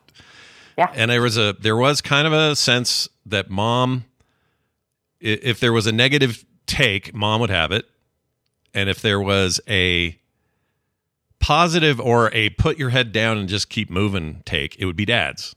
Mm-hmm. And I think that's kind of it. Like beyond that, there was never like, I don't know. It was a kind of household where I felt like I could go talk to them about whatever I needed to. Yeah. And that was put into me very young. I've told the story before, but for those who haven't heard it, it's very brief. But they told me once, it says, if there's ever anything you have a question about, doesn't matter what it is, no matter what we're doing, come talk to us about it. And I was so little. I was probably 5 or 6 when I heard this. Vividly, I remember it, though. They said anything. So I'm outside with friends, and I see the F word on the it written in chalk on the ground. Somebody had carved, or written big old F right in the middle of the sidewalk. And I'd never seen that word before. I didn't know what it was. So I went in the house, and they were there visiting with friends or something, very formally in the living room, just talking to these people. I didn't know who they were even. And I walked in and without asking permission just said, "Mom, Dad, what does boop mean?" And they were like, "Boop, dip, derp, dip," kind of like, I can't believe he said it. But I never felt like I couldn't do that, right? I always felt like they were open to that. But I do feel like as I grew older and matured, I felt like I could do that more with Dad and less with Mom, because it might upset Mom, but Dad would have a more even take on it. Yeah. So oftentimes if I had stuff I was struggling with school or anything else, it was almost from probably junior high on, it was almost always dad that I would go to with those sorts of things. Right. And it didn't mean that mom wasn't understanding or nurturing or any of those things, because she was. It's just, it was a different level of it. And he was better at making me feel like I was in a place where he wasn't going to flip out. Right. And the irony is he's telling everyone to not be so, he's telling mom not to be so negative, but you can come to him with negative. Right. And that was what was modeled to me too. I heard that phrase my whole life, but I really felt like it was only directed at her. Yeah, almost entirely. And the rest of us could be negative anytime we wanted. He obviously didn't love it. He was very sensitive to emotions and mood, I think. Yeah. I think that's a good assessment. Yeah. And then if you broaden it out, what are you taught in schools? What teachers allowed you to say, did anyone have you work through conflict verbally? Most people I know are conflict averse. Culturally, I think it's very normal, especially where I live now. But just conflict averse, a little bit that phrase of, if you have nothing nice to say, don't say anything at all. Yeah. Just go, complain behind their backs. That's modeled in lots of ways. And this guy brings up an interesting addition to this, which is what feels like, his parents started to treat, is he technically a millennial? He's not. But a very common millennial trope, which is their parents were always just telling them they're wonderful and they are the best at everything. And, that type of praise and accolade without the requisite accomplishment, right? Yeah. Which is such a messed up thing to do to somebody, right? And we think it was helpful, that the parenting at the time was helpful. Maybe I've told you the story, but I was on TV a long time ago. Do you remember this? Yeah, I remember this. Anyway, it was stupid. It was some local Utah station, and Adam's family wrote a book, and I was there to help them, blah, blah, blah. It was so stupid. But anyway. The Adams family wrote a book. The Adams family, I know. Yeah, crazy. I didn't even hear myself say it. Anyway, but while I was waiting to go on where we were talking about just this stupid book, and there were other really dumb things. I hope that show is not on the air anymore. But anyway, they had families talking about self-esteem. And I almost lost my mind because they were saying the most important thing is you can just keep telling your kid that they're wonderful. And I'm like, what? That is not what self-esteem is.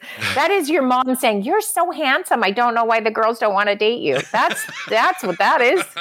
No, don't do that. In fact, it's the opposite of self-esteem. Yeah. So what I hear this guy talking about is that was like, you're so smart. You're doing wonderful. You're all of these different things, and not feeling that yourself creates some cognitive dissonance, right? I'm told I'm this. I don't feel I'm that. Also, I'm not actually that in certain contexts, right?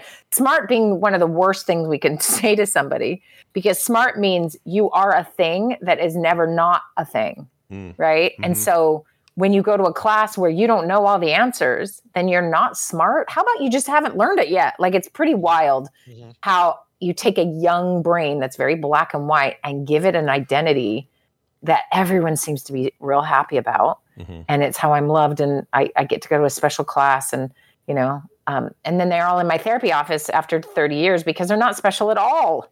Right. But they were told they were special, when really that earning of self-confidence or self-worth, or the feeling of the self-worth you can give a kid is just, I love you no matter what you do and who you are. Mm-hmm. That's all a parent can really offer. Problem is, parents surely love to watch their kids win at sports. Oh, yeah. And love to see their fancy artwork or their play the violin. And so it's really, that messaging is really tied up in doing, and that you are a thing to me. And so I hear that in his email thinking, okay, he has this disconnect. And he's done fine in life, it sounds like, right? Yeah, seems working like, out. Yeah. But what I can do with negative feelings, negative feedback, just no skills there. And this is a really common problem. Someone can be very functional in all sorts of ways, but have never learned how to have difficult conversations, or how to not go along to get along, because that is so imperative to being a good player or fitting in, or all of those different social benefits that we have when someone plays well with a team, right? But what is so the there's difference? value in that. But on the other hand, these skills are missing. Is this a similar? Someone in the chat just brought up something made me think of it. Red Link says that this is similar to imposter syndrome. Is it the same kind of thing, or is it the exact thing? Maybe it is. I don't know. Well, okay, so it's not exactly the same, but it can be relevant or related in the sense of if you're told you're a special flower forever and you're in the accelerated programs at school, and then you go out into the workforce and you struggle, you can just feel pretty terrible about that, and feel like I should be better, or expectations. What's the phrase everyone always uses? Well, we just expected more of you, or that kind of idea of I'm just falling short, right? Yeah. Of what? Some made up thing someone had about what your life should be. I mean, I thought my kid should play, Major League Baseball. You should see his left-handed throw. Is that even related to normal anything? No. In fact, there's some research on D1 athletes and like Olympians and others. You know what the biggest contributing factor to a person being an Olympic level athlete or a D1 level high college or professional is that they have a sibling who's done it. Oh, really? That's it. Wow. So if you think of what that actually means, that means there's a hell of a lot of parenting going into professional athletes. Yeah. And every dang parent is acting like that's what their third grader is going to be. Yeah. Because it's kind of true. And yet, how many are there actually? Right. Anyway. How young does this sort of start? Because I was just thinking the other day, we're obviously Kim and I are in a biased position here, but whenever we see Phoebe do something crazy, like she's a year old now, barely, and she can say 3-syllable words, and she'll repeat them for the first time when she first hears them. When you say them to her face, she'll just repeat them. And we think, that's amazing. She's a genius, our words we're saying, We're just lavishing her future on her. I can't believe it, a year. Imagine what she'll be like when she's 10. Like this kind of stuff. You're not doing her any favors, She'll apparently. Speak all the words. Right. But what I'm thinking is there's layers to this. Like we're in the pops and Nana phase with her. Yeah. That's different levels of compliment compared to what her parents are doing. So it's her parents that have to be a little bit more careful. We expect grandparents. Yeah, because we expect our grandparents to like lavish everything on us, right? You can do whatever you want. Your grandparents. Yeah, sure. Keep it up. You don't have to change. You're fine. At some point, it does seem like there's a cognitive point in these kids' lives, though, where you do have to be careful. It's like when they're 1 or 2, they just respond to positive feedback. They don't, they don't know the nuances of it or internalize it. Mm-hmm. But when they're 10, and if all they get is you're perfect, you're a genius, you're going to do everything, you're giving them expectations that maybe they can't, keep in line. Live up to. Yeah. You're putting them in a mental prison is what you're doing. And no one does that on purpose. But and here's the underestimating maybe of the power of your influence is they just want to please you. Yeah. So if you're like, that bar is super low to please me, and I think you're great and I'm excited to watch your life, then you have a different formula than we're going to do all the things and make sure you have all these opportunities so that you can be ridiculously amazing, right? It's just pressure at some point, right? And every kid's going to be slightly different, and then parents and their motives are different. And that's why I always like to have people check their motives because it's difficult, right? I just had another one, guys. I'm going to share my living through my kid problem, which I have. And it's always freaking through sports because I can't help myself. I'm every dad. I think about the Roman Empire a lot, and I want my kids to play sports for me. I thought we were done with that whole thing. I know. You think I could grow up, but I can't. So football season ends, basketball tryouts, which is my favorite sport. Sure. Basketball tryouts are coming up, and I keep saying, so, Elliot, you're going to, I mean, 6 feet now. Like, it's going to be better. Tall. I'll get you brand new shoes again. And he's just not going to do it, you guys. He just doesn't want to spend all his time doing something he's not feeling like he really wants to. And I'm like, I need another kid. Yeah, but he played football. I have one. Yeah. But that kid hates basketball to his core and is building small machines in his bedroom. That is not, it's not the child I can live through in terms of that. So what's interesting is it's so much easier to let Pete be Pete because I don't care so much about the stuff he does. I care about how he feels about the stuff he does. Yeah. Whereas I love basketball and my son does not love basketball. So he feels like I don't love him.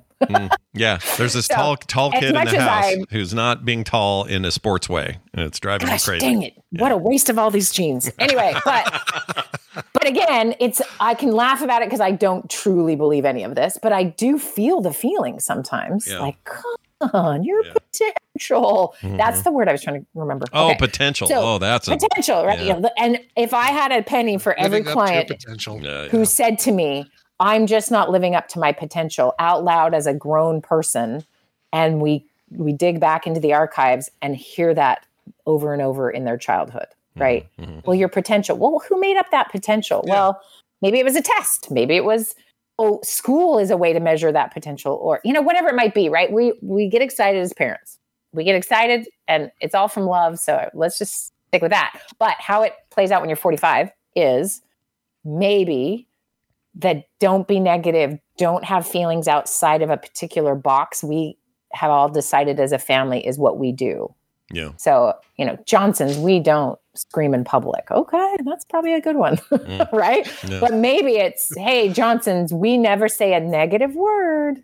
You're like, well, okay. So then you just don't know maybe what to do with those feelings, or maybe your feelings aren't so huge or they've been shrunk or something. So you're like, oh, this is fine. But where it shows up is in the workplace when someone's like, I know what we should do. And it's some crazy idea you think is terrible. And what you need to do is say, that's a terrible idea, but the courage, the practice, that's not there. So here's my overarching advice for this person. Okay. Read a couple books. Start with Homework. Crucial Conversations. Yeah. Crucial Conversations. It's a book.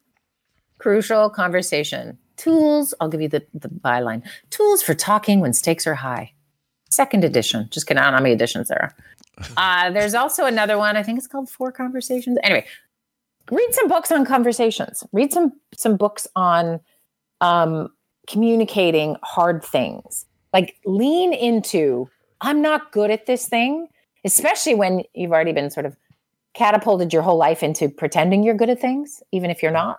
Like that's where this ties together, is the humility and the curiosity and the beginning mind kind of energy that is like, I'm not good at a thing.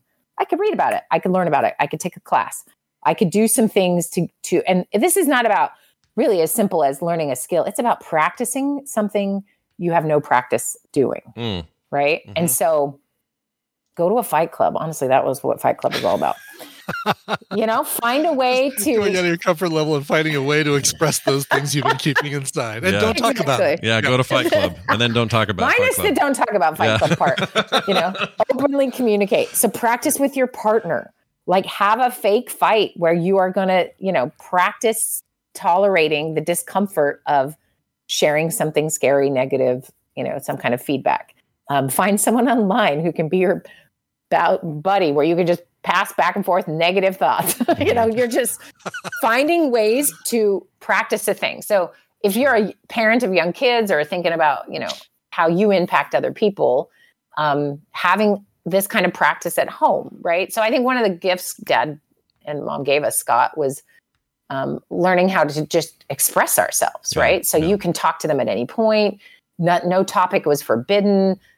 They had that little court they held where you got to practice being a lawyer to try to get your ear pierced or whatever. Yeah. We had to go. We literally had a small mock trial to push over ideas that we really wanted. So if I wanted to pierce an ear, I would present evidence. Jury of his peers. Yeah. How big was the jury of your peers? Like just my mom, my dad, us, the rest of the kids. Yeah. Right, the dogs. Thing. Yeah. The dogs. Exhibit A. Let me show you Exhibit A. What it was, hey, here's a conflict. Let's get you to, talk about it. So I did this. I took that page out of Dad's book. And when Abe wanted Snapchat, I made him present a full presentation on everything he could find out about Snapchat, where its funding sources are, who makes the most money, what the technology is meant to do to you, And then I needed him to show me, give me everything you can find out about this. And the kid came to us, does this presentation and goes, I don't want Snapchat. And I was like, cool. And he's still to this day, he's used it, of course, because that's how people connect. But he's just like, I hate that app so much. Yeah. Well, it's because he figured some stuff out. But instead of, hey, we don't talk about this, or you do what I say because I'm the parent, there's a chance to express yourself and share what you're frustrated or what's hard and that type of thing. And you can model that, right? No one's going to be perfect at this. And especially if your parents did not model it to you, it might be a real leap to be like, we are going to talk about hard things. My sweet, she's passed away now. This is Adam's sweet aunt, who I love very much. When she first got married, she and her husband had their first fight, and she thought, I guess we're getting divorced. Oh, man. And it's because she never once saw a negative word spoken in her home, which is not good. That's not human. Now, I understand, don't fight in front of kids and but there is a version of like just real. And the more that can be real, the better. Okay. So going back to our person, I want him to read some books. I want him to learn a skill. I want him to take on this idea of this is something, not that I should know, because it was never modeled to you. You never were trained in it. You don't understand your own self in this. So what if you went to it as like an alien coming from another planet and going, I don't understand any of this. Let me figure it out. Here's some, you already did some of it in the email, right? Mm-hmm. Okay. This is a founding principle in my life was I was told I was good at stuff even when I wasn't. So how do I deconstruct that? Okay. What other factors play a role here? Okay. So what are the actual skills I need? Use your business brain and act like you need to learn this skill and be open to learning it. Can go a long way, because this doesn't get fixed with just magic insight. Insight's awesome. It's one of the best tools there is in human behavior. So we can have insight and go, oh, I'm doing this for this reason. Where it gets real practical is we got to wire your neurons around a different experience. So that's why giving a speech, it's everyone's greatest fear. People who do it more and more and more, eventually their brain goes, oh, this isn't that scary, because there's neurons to say, oh, yeah, I can do this. I have an idea. It's actual self-esteem. Guys, this is what I'm talking about. Yeah. It's actually building self-confidence because a skill is being developed and learned. But often when we're older, we think, well, there's nothing for me to learn, and I'm going to hunker down on being ashamed that I don't know something, right? Mm-hmm. So, yeah. And then, you know what? Advice. I have to admit, I didn't realize it was happening, and maybe even till now I didn't realize it was happening, but us doing these little mock trials to get like whatever teenage thing we wanted, we had to present why and really have good evidence to back it up. That built skills around critical thinking and negotiating. Exactly. Compromise. Yeah. But not only that, it was like, oh, well, I can't just say, well, because my friends did and it's cool. I mean, that's a lame argument. So that would be lame in any other context. It's like, why do you want this car? Because it's cool. I mean, that's not good enough. Because my friends have one. My friends have one. No, you have to say, well, no, I commute from here to there, so really this is too much to have a Ferrari. But maybe something more sensible. Gas mileage. Yeah, those work it through. Right. Those are good exactly. skills And then to when have. you partner or you have children or neighbors, even neighbors you can practice this with, right? Of having a skill set to communicate in ways that you can feel good about, right? Rather than feel hamstrung because no one could say negative words in your home. And that's real. Yeah. Or the negativity just came out sideways, right? We don't actually talk about it, but man, was it there, Mm-hmm. So there's that. There you go. I like it. This is really, actually got me thinking about, I don't know. You were talking about this guy's in his mid 40s, right? Yeah. Brian and I are both 54. Mm-hmm. Yeah. Hurts even saying it. It just sucks saying it. But we've been doing this long enough that at one point doing this show, Brian and I were both 44. And it got me to thinking about what you think when you become an adult, let's say 35 and on, even just to be generous, you think you're kind of going to hit that point, and then that is who you're going to be. That's who you are. Mm-hmm. You're off to the races. You're locked in. Your life is, yeah. Your brain is formed around whatever it's going to be formed, like a big moose knuckle up there, Sure. It's not going to budge or whatever. But it's so incorrect, that notion that we've got it all figured out by then. Like if I look back at 10 years ago, I am in such a different place than I was 10 years ago. Oh. And I can only assume from deduction that in the next 10 years, I'm going to be very different as well. Or things are going to be very different as well, whatever that means. And I think that maybe that's an important thing to remember because sometimes we think we're stuck. So if you're in your mid 40s and you're in this, job and you feel like, I can't change. I'm in my mid 50s. Yeah. I'm in my mid 40s. This is who I'm always going to be. Yeah. Grandma Moses, Peyton in her 80s. Right. Exactly. Yeah. She kicked A. She was great. She did. And also, here's the thing. Red Sea. Also, you don't have to be doing real cool things like her, but you are going to do new things, right? Mm-hmm. Oh, yeah. And that's part of what's tricky. I mean, part of why mom has a broken rib is because she doesn't want to use a cane or a walker because that's not who she is. Right. Well, it is now. It is now. And that's hard. So we can either sort of work with, I always talk about grief, right? Grieving all the little small things because there's things to grieve as things change. And there's also things to embrace as they change, right? Right. And so, yeah. Being at an age and a physicality where you fall and hit your rib on the side of a table and crack it is nobody wants to have that day, right? They're all just like, no, I don't want that. But it does take, if you work on this stuff now, it seems like when we all hit our 80s, hopefully, all things willing, we can hit our rib and go, that's a sign. I should probably sign for the cane. Yeah, I should probably do the cane thing. But you know what? I'm not just going to take any cane. I'm not going to Walmart for my cane. I'm going to do a little research. Get a top hat. All right. I want the Mr. Peanut cane. But that's the attitude, right? That's the attitude. And man, yes. when I see somebody who's in their 80s, 90s who still does that, who make adjustments. Yeah. Based on their lives and do it with their head held high. There is something really admirable about that. Yeah. Now it could be just faking it till you make it. It also could be just your work on accepting, right? That's a huge part of it. Yeah. So let's all do that, everyone. Let's do that. That's the general advice. And read Crucial Conversations if you are struggling with communication. There's so many of them. That was the first one I thought of. Well, it's a good one. I could get more if they want more ideas. Totally works. And we look forward to feedback from this listener to see if any of this helped. Please let us know. Wendy, there's no more signups at the moment, right? You're done? There are, dude. Oh, it doesn't start till Monday. So you have till Sunday night. Scott is not in charge of that. You are, dude. It is Sunday night is the deadline is at midnight. Please sign up. I'm going to send one more obnoxious email to get your attention and then no more is coming. I don't know about you people, but I like the fifth. I think I'll just get more reminders. So I'm like, I'll do it. I'll do it. Yep. And then the last one comes and goes and I'm like, wait a minute, I missed it. So don't let that happen to you. This will be the last reminder email I'll send out in a day or two. And then it's Sunday night is our deadline. It's going to be a blast. We already have 25 people. It's going to be great. Yeah, so this happens every time. I always get about that many and then everyone shows up at the last minute. And I understand. I do the same thing. So make sure you show up. It's going to be a great time. So realsteps.org. Realsteps.org. November 5th is your midnight deadline. Get in there. Get it done. Wendy, have a fantastic week. Thank you. Don't eat all that candy your kids, I guess your one kid got. Did he go trick-or-treating or no? Did Pete go? Heck yeah. And he was a mad scientist with his own hair and we just sprayed it up white. It was pretty awesome. Perfect. Awesome. Yeah, it was good. Yeah. Did you, are you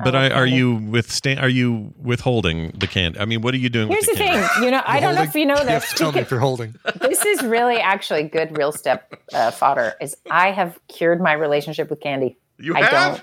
Nice. I have. You guys don't understand. It has no hold on you. It doesn't. I like it. Yeah. I eat a little bit until I don't like it feels good, and then I'm done. Scott, wow, I'm impressed because your whole life, especially younger. This is why I need to get in on the next. Yeah, you do. Because I'm telling you, I did it, and it was accidental because I thought I was helping everyone else. Turns out I was really helping me. It was you the whole time. Wow. It's really amazing. Nutter Butters have a hold on me. Yeah, Nutter Butters. You and Nutter Butters have an unhealthy relationship. You two. Lamar's you know, I have given Reasons. Have you had them? They're so good. Reasons? The chocolate Reasons. Yeah. I'm doing it right now, you guys. Reasons. They're REISEIN. I don't know. They're German, and they are so addicting and delicious. What is it? REIS. Oh, they're the chocolate covered raisins. Chocolate. Mm-hmm. Oh, I have had these years ago. They're so good. And I know at least 10 people right now who blame me for their new addiction because I've introduced them. But I can have one or two and walk away. Yeah. Okay. That's it. I spelled it wrong. Yeah. That's all right. It's a German thing. Yeah, it's a German thing. Everything's loud and horrible from them. How they're pronounced. Okay, bye. Have a fantastic week. We'll see you then. All right. Bye. Thanks, guys. Bye. Why can't I hang up on you there? Oh, geez. All right. Hey, listen to this. This is how Wikipedia says it. Reason. So she was right. It is reason. Yeah, you say it's German. You say the second of the two vowels, so you would say reason. I didn't know that about German. Reisen, then you'd say Reisen. I took 1 year of German or a semester of German and forgot it all of it. Did you? No memory. I took 3 years of Spanish, and I don't even think I'd be able to order a birria at the at the Dia de los Muertos event. As long as you do it at that awesome accent, you'll be fine. You'll get what you need. Reason. So look at these. Is there dark chocolate? Oh yeah. Reasons. Yeah. They got a bunch of these. They've been making these since the 30s. Jeez. Wow. The 1930s. Wow, why is a 30-ounce bag $51 on Amazon Prime? Can someone please tell me that? Name the thing I will not buy today. That. Yeah. I will not do that. Even $22, so this is a 30-ounce bag. Yeah. That still seems high, doesn't it? Seems high. Yeah, but it's good European chocolate as opposed to... I just can't get... This one looks like it's milk chocolate. I can't tell if it's... It just says chewy chocolate caramel covered in rich European chocolate. I can't tell if it's... Oh, that's probably milk. It's probably better chocolate, but it's probably milk still. Yeah. Just European chocolate is not... What's the deal with American stuff? It's like Hershey's has some kind of acid in it. Paraffin wax. The stuff in lava lamps that we're eating? Yeah, exactly is what we're eating. No, but there's like a... Oh, gosh. What's it called? It's something, and if you like that flavor, you prefer American chocolate. If you don't, then you hate it, and then you only want European. I think I was okay with it. Like, I can eat a Hershey's bar and not feel bad. I don't mind it. Yeah. It's all right. Some kind of... yeah, I did see the chocolate segment on John Oliver this last weekend. Yeah. Oh, was it good? I missed that. It's good. It's sad. It's like, oh, you've got all these people who don't even make a living wage, who are like retrieving your chocolate, your cocoa beans, or cacao beans or whatever, and then all these people who are making a lot of money from it in the middle. It's as with everything John Oliver, you find something that you think is all sunshine and roses, and it turns out it's really shit. Yeah, and you get to laugh here and there, which is nice. Right, exactly. All right, well done. I got a quick thing. And now this. Hey, check this out. Michael wrote in about inline catalogs. We were talking about those, right? How they suck and they're huge and you don't like them and they're annoying, right? Well, Michael from Indiana, he's in the biz of delivering packages, says, I just wanted to answer Brian's question about the postman perspective on those super thick Uline catalogs. They are a huge pain to carry, and we absolutely are not fans. And that's all I got from him. I don't doubt it one bit. And I'm sorry that I got on that list, and I apologize that I'm never, ever going to be able to get off of that list. Yeah. I'm never either. But that's okay. I've just, at this point, well, whatever. I just throw them away. It's just a waste. It's a waste. Mm-hmm. That's my problem. I put them in the recycling bin, and then I don't even know, because of John Oliver, if it's even getting recycled. I don't know. Yeah. What do I know? Exactly. Oh, and Kei Katsumi does confirm they are at the grocery store, and they are dark chocolate, and it's a lot cheaper at the grocery store than buying it at on Amazon. It's funny. The same 30-ounce bag on Amazon, I apparently can get at Staples. Staples for $14. Really? Well, Staples does have a lot of they have that aisle that when you walk through, you can grab shit. It's basically like, I forgot it's secretary. What do they call Secretary's Day now? What do they call that? Like Administrative Assistant Day. Dang it! I forgot to get her something. I know. I get her a bag of recent chocolate. Mm-hmm. Don't eat too many though, because there's still raisins in there, and you'll get the from that. No, those are no raisins. It's chocolate and caramel. Oh, it is. Yeah, just because it sounds like the word raisin doesn't mean there are raisins in it. I thought there were raisins in it. Nope. Like literally, I thought they were chocolate-covered raisins. Are they not? Nope, I guess they're chocolate-covered caramel. So watch out, because it'll pull a filling out, not necessarily that you get the... Yeah, I don't want that. Yeah. Plus, me and the sugar, we don't get along. Yeah, if you find a raisin in your raisin, it probably isn't a raisin. Ew. Foul. What are there are chocolate covered raisins. What are those called? Called Raisinets. Oh shit, that's right. Or Goobers? Are Goobers chocolate covered raisins as well, or are those peanuts? Goobers are peanuts. Goobers are peanuts. I think Raisinets is right. Raisinets are the chocolate. I've confused it. This is a lot like carbonated meat. Somehow I've confused Apparently it is. It's like, wait, it's made by seltzers? It must be carbonated. Wait, it's called Reason? It must have raisins. I think we've got it figured out. Now we know the method to this stupid madness. All right. Quick reminder, shows today, noon, Coverville. As mentioned before, coverville.com/ or twitch.com/Coverville. Brian will be Johnny Marr spinning the Johnny Marr hits today, so check that out. Right. Core today, 5 p.m. Normal core this week. I'll be playing, or I'll be talking a bunch about what I think of this new RoboCop game that is taking Steam by storm. People are really into it. So really, funny. Brand new RoboCop game that really leans into that original movie as far as like, in fact, I think it's set either between 1 and 2 or 2 and 3. I couldn't tell you. Yeah. I couldn't tell you like how 2 begins or any of that stuff. So it's like you might as well just tell me it's between 5 and 6 with a dash of Demolition Man in there for good measure. That's right. 2 had all I know about 2, or my memory of 2, is that they have that nuke drug called Nuke. Oh, right. Okay. And so that this he's is trying pre-nuke? This is either pre-nuke or post-nuke, but I'm not 100% sure. But Peter Weller's doing the voice and everything. They got this like kind of a big whoop, so I'm excited to play it. It looks like a riot. Wow. Yeah. We'll talk about it tonight on Core, 5 p.m. And then the couch party planned for you patrons is tomorrow at 10 a.m. We're going to watch half of something, and I already forgot what we're watching. We're watching half of Solo. Oh, Solo, that's right. We're going to watch So this week and Lo next week. That's right. We're going to see if that movie's as bad as everybody remembers it being, or if it was bad at all, or if we just needed time. I don't think it was bad at all, but I can't wait to be proven wrong. I think Solo was good. They just cast the wrong guy to play Han, and they came up with a dumb reason for his name to be Han Solo. I hated that part. That's the only part I remember, to be honest. Can we skip that part when it comes up? Can we just jump right over it? I remember at the end, there's some Darth Maul business. I remember that being kind of cool. I think this is the movie where that's in there. Right. Yeah, I think that's right. Yeah. We'll see. Anyway, that'll be tomorrow at 10 a.m. for you patrons. And a live core crew stream of BlizzCon's opening ceremonies tomorrow at noon Mountain. Hear it all the streaming stuff. Find it all at frogpants.tv. We'll also put that up on feeds and stuff, so you'll get the audio versions. Hopefully they'll let us archive the video version. You never know until those things are done. And if they ask for takedowns or whatever, we'll find out. Play Retro on Friday at 2:30 Mountain Time as well. That's also tomorrow. And Film Sack this weekend. Which movie we're doing, I don't remember. Having a roundtable discussion on something. Oh, right. And you and I, because Randy has BlizzCon, and rather than make Randy, who's got enough on his plate right now with BlizzCon, try and come up with a topic, you and I should come up with something, or you, me, and Brian should come up with something, and take that work off of poor Randy's plate. That's right. And people love a roundtable discussion, so we're going to bring you another one of those, and that'll be this weekend. So lots of content. Skim sometime too. I don't know what else is going on. Shit all over the place. Why is Planes, Trains, and Automobiles the best Thanksgiving movie? It's a great question. Can we ever truly answer it? You'll have to tune in and find out. Those aren't pillows. That's how we answer that question. Yeah, that's the answer, and it's the perfect answer.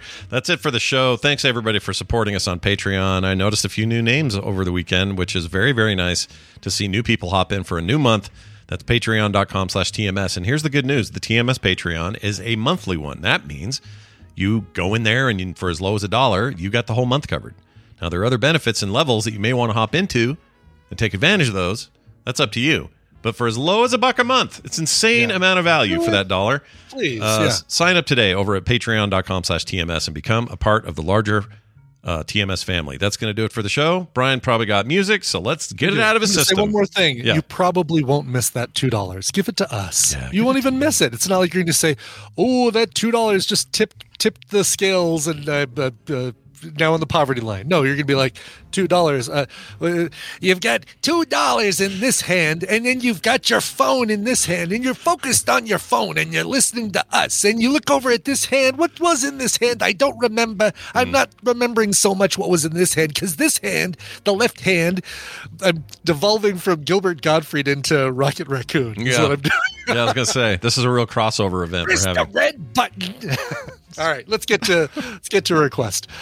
Sean Nagel wrote in, said, I turn 45 on November 2nd. That's today. And if all went well, I just had a kidney transplant. Oh, wow. Okay, well, first of all, happy birthday. You get the old lady because, getting a kidney is kind of an old lady thing. But it's got to be the only time the phrase, if all went well, I just had a kidney transplant. That's a phrase that's never been uttered. Yeah. Thanks to an amazing friend, thanks to an amazing friend, period. My favorite band is Deftones. Feel free to play a cover of or by or related to. Thank you, Scott, Brian, and the whole Frog Pants community for being so damn distracting. Cheers. Signed, Sean Nagel. Oh, happy birthday and happy kidney. Yeah, happy kidney day. Happy kidney. If you get somebody else's kidney, how long does it take for your first foreign kidney pee? You know what I mean? That's a big moment. Right. Yeah, exactly. Yeah. I'm peeing somebody else's pee or something. I don't know how that works. I don't know how it works either, but yeah. All right. So Deftones. Let's talk Deftones. This one I've had since 2005. I think it comes from a CD or release called B-Sides and Rarities from Deftones. And it took a while for me to recognize and remember that this is a cover, because the song it's a cover of, up until recently, was a B-side on an extended mix single by the band Duran Duran. That song is called Night Boat. And this last September when I saw them, they opened their concert with with Night Boat, B-side that they opened their show with.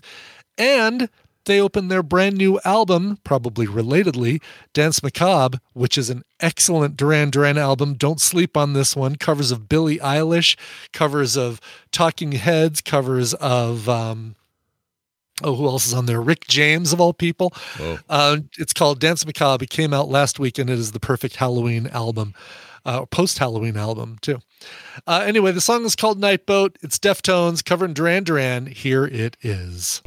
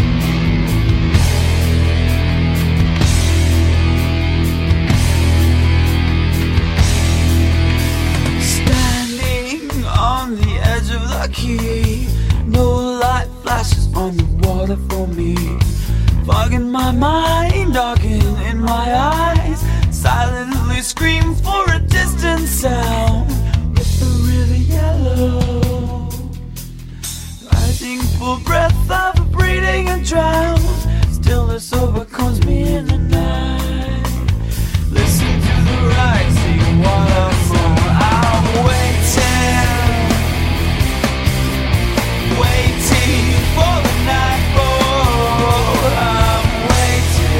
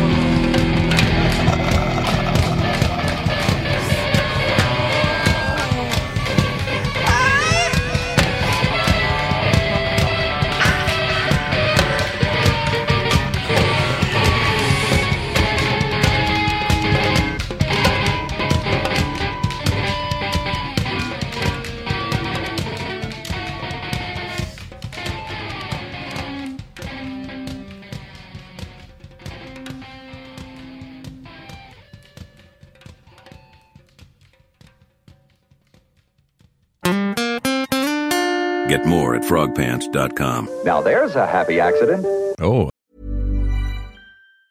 Mom deserves the best, and there's no better place to shop for Mother's Day than Whole Foods Market. They're your destination for unbeatable savings, from premium gifts to show-stopping flowers and irresistible desserts. Start by saving 33% with Prime on all body care and candles. Then get a 15-stem bunch of tulips for just $9.99 each with Prime. Round out Mom's menu with festive rosé, irresistible berry chantilly cake, and more special treats. Come celebrate Mother's Day at Whole Foods Market. Planning for your next trip? Elevate your travel style with Quince. Quince has all the jet-setting essentials you'll want for your next getaway, like European linen, premium luggage options, buttery soft Italian leather bags, and so much more. And is all priced at 50 to 80% less than similar brands. Plus, Quince only works with factories that use safe and ethical manufacturing practices. Pack your bags with high-quality essentials you'll be wearing for vacations to come with Quince. Go to quince.com/pack for free shipping and 365-day returns.